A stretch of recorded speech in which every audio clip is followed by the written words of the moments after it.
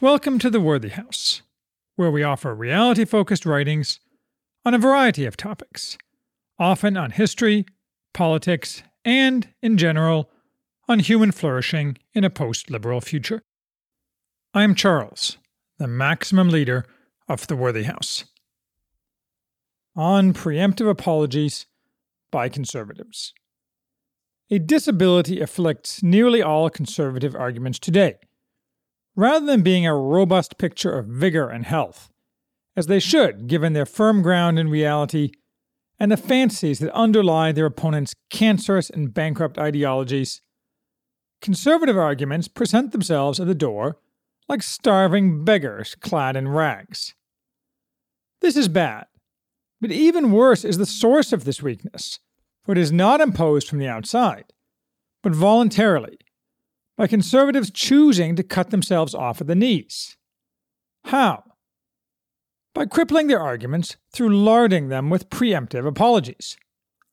You may not have noticed the dull roar of conservative preemptive apologies, because they are the white noise behind nearly all conservative writing and other forms of communication, and so the background of all left-right political discourse today. But I can assure you that you will notice them if you look around after you are done reading this analysis.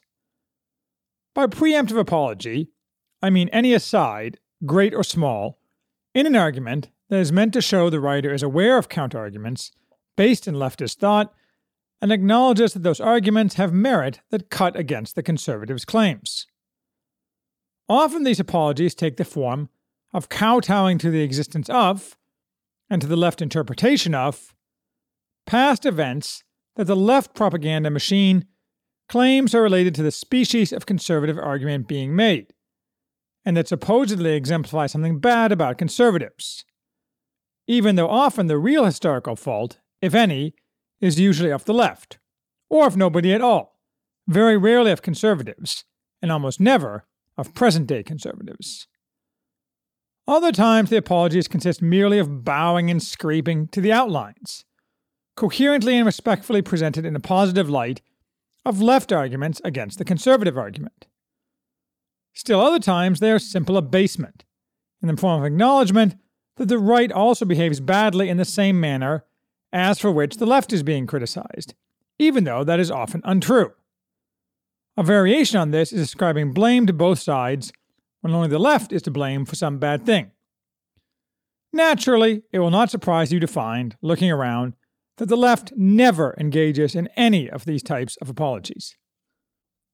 It may appear that the left sometimes offers apologies, but what appears to be apologies from the left are never real apologies at all.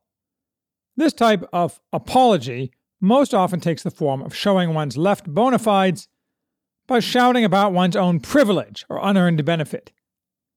This is really just a way of claiming superiority through virtue signaling, crafted so as to be a form of reinforcement of the main argument, usually not through logic, but by calling down emotion.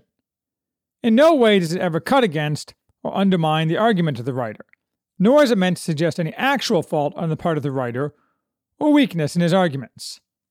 Such apologies are never found among conservatives, who have had it beaten into them that they have no virtue to signal. Real preemptive apologies are found exclusively on the right, who offer actual, formal preemptive apologies of one of the types I outline above.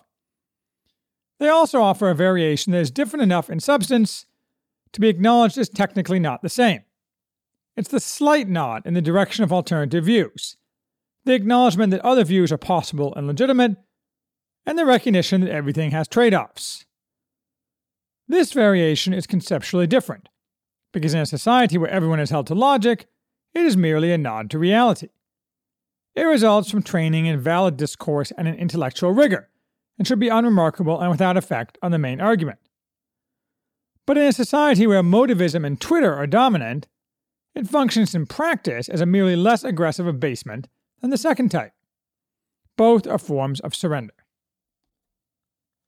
Let me give you an example.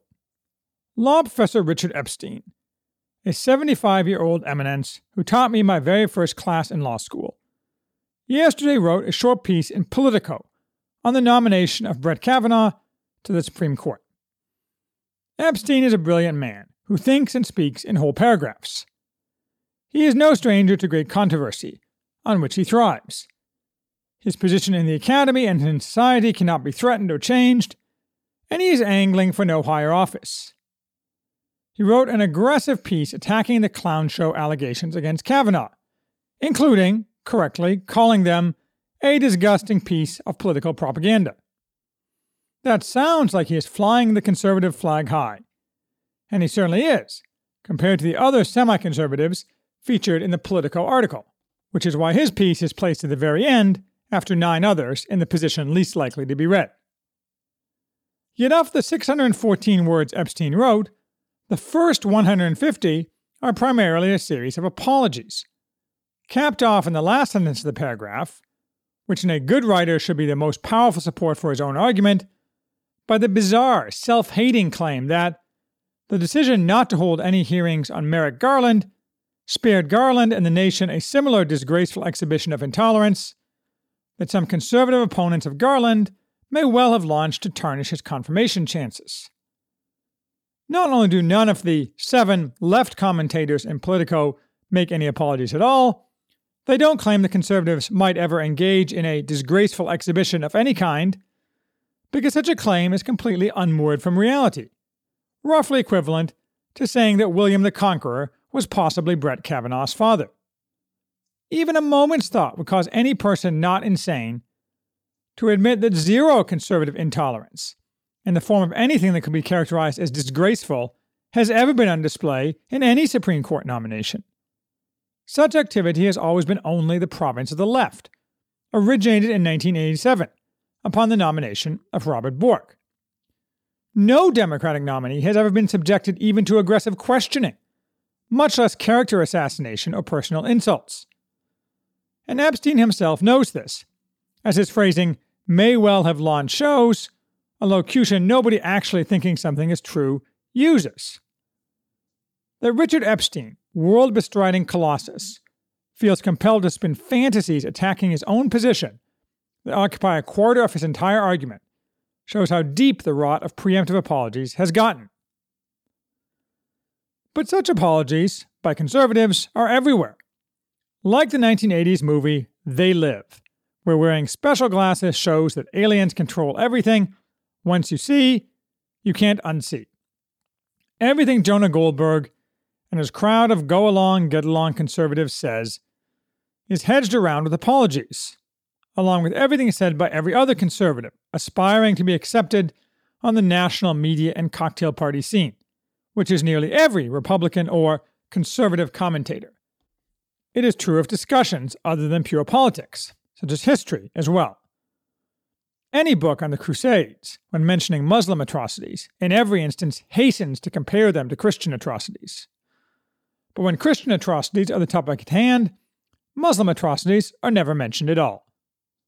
Similarly, the American left never apologizes for their century-long enabling of communism and their active participation in the killing of 100 million people.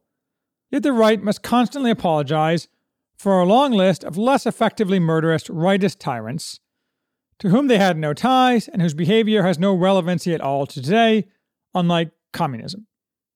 Try framing a controversial argument to yourself, if you're conservative.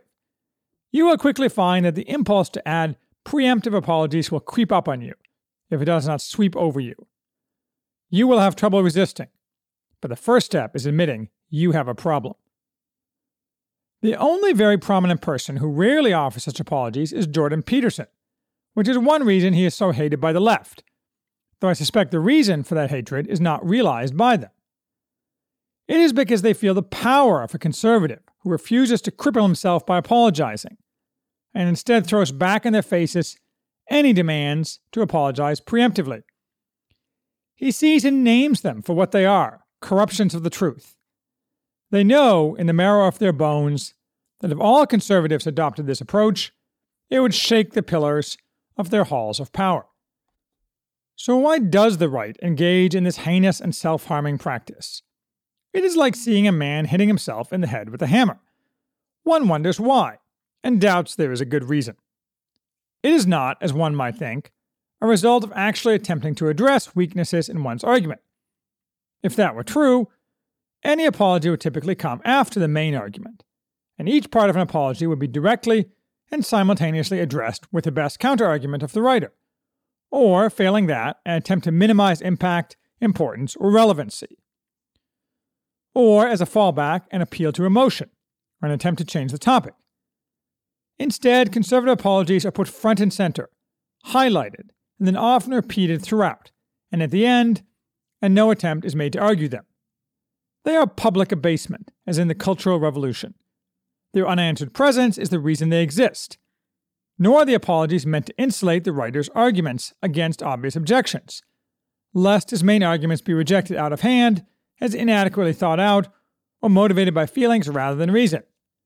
Again, if that were the case, the writer would attempt to counter the perceived need for apologies, since, after all, any unanswered attack contained within the body of a writing weakens the arguments contained in it. So why is it? I think it is because such apologies have been conditioned for decades, probably since the 1960s, into conservatives. The left discovered, as the quality of their own arguments and reasoning declined, as they became more ideological and less educated, that, "What about X?"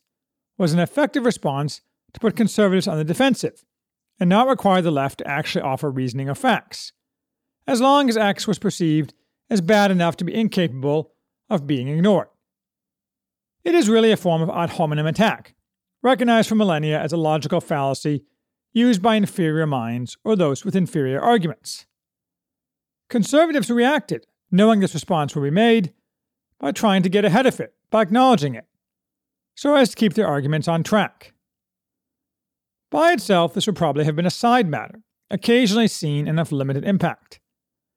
But it expanded to swallow all conservative argumentation, through the mechanism of social pressure, reinforced by financial pressure, because the left has, since the 1960s, effectively controlled all organs of public discourse, and preemptive apology allows conservatives to buy a ticket to not be dismissed outright by those who decide what is news and what is allowed in public discourse.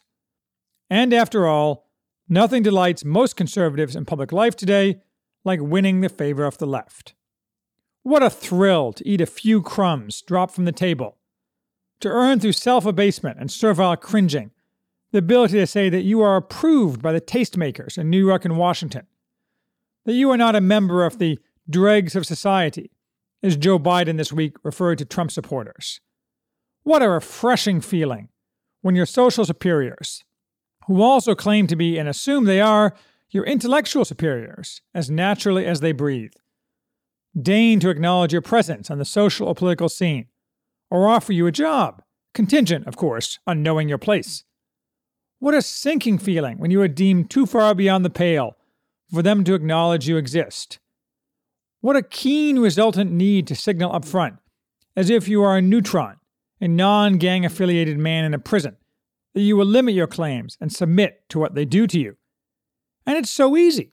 Just pack your discourse with preemptive apologies of the type you've been reading for decades. There is no answer to this other than to break the spell. But as Jordan Peterson shows, that can be done. What has been conditioned can be deconditioned, and if conservatives get a taste of the vigor and strength that comes from rising from one's knees, no longer crippled, they may get to like it. This is a main reason the left is so desperate to censor to destruction conservatives on digital media. Though, as I say, I doubt they realize this particular need to maintain the miasma of preemptive apology explicitly.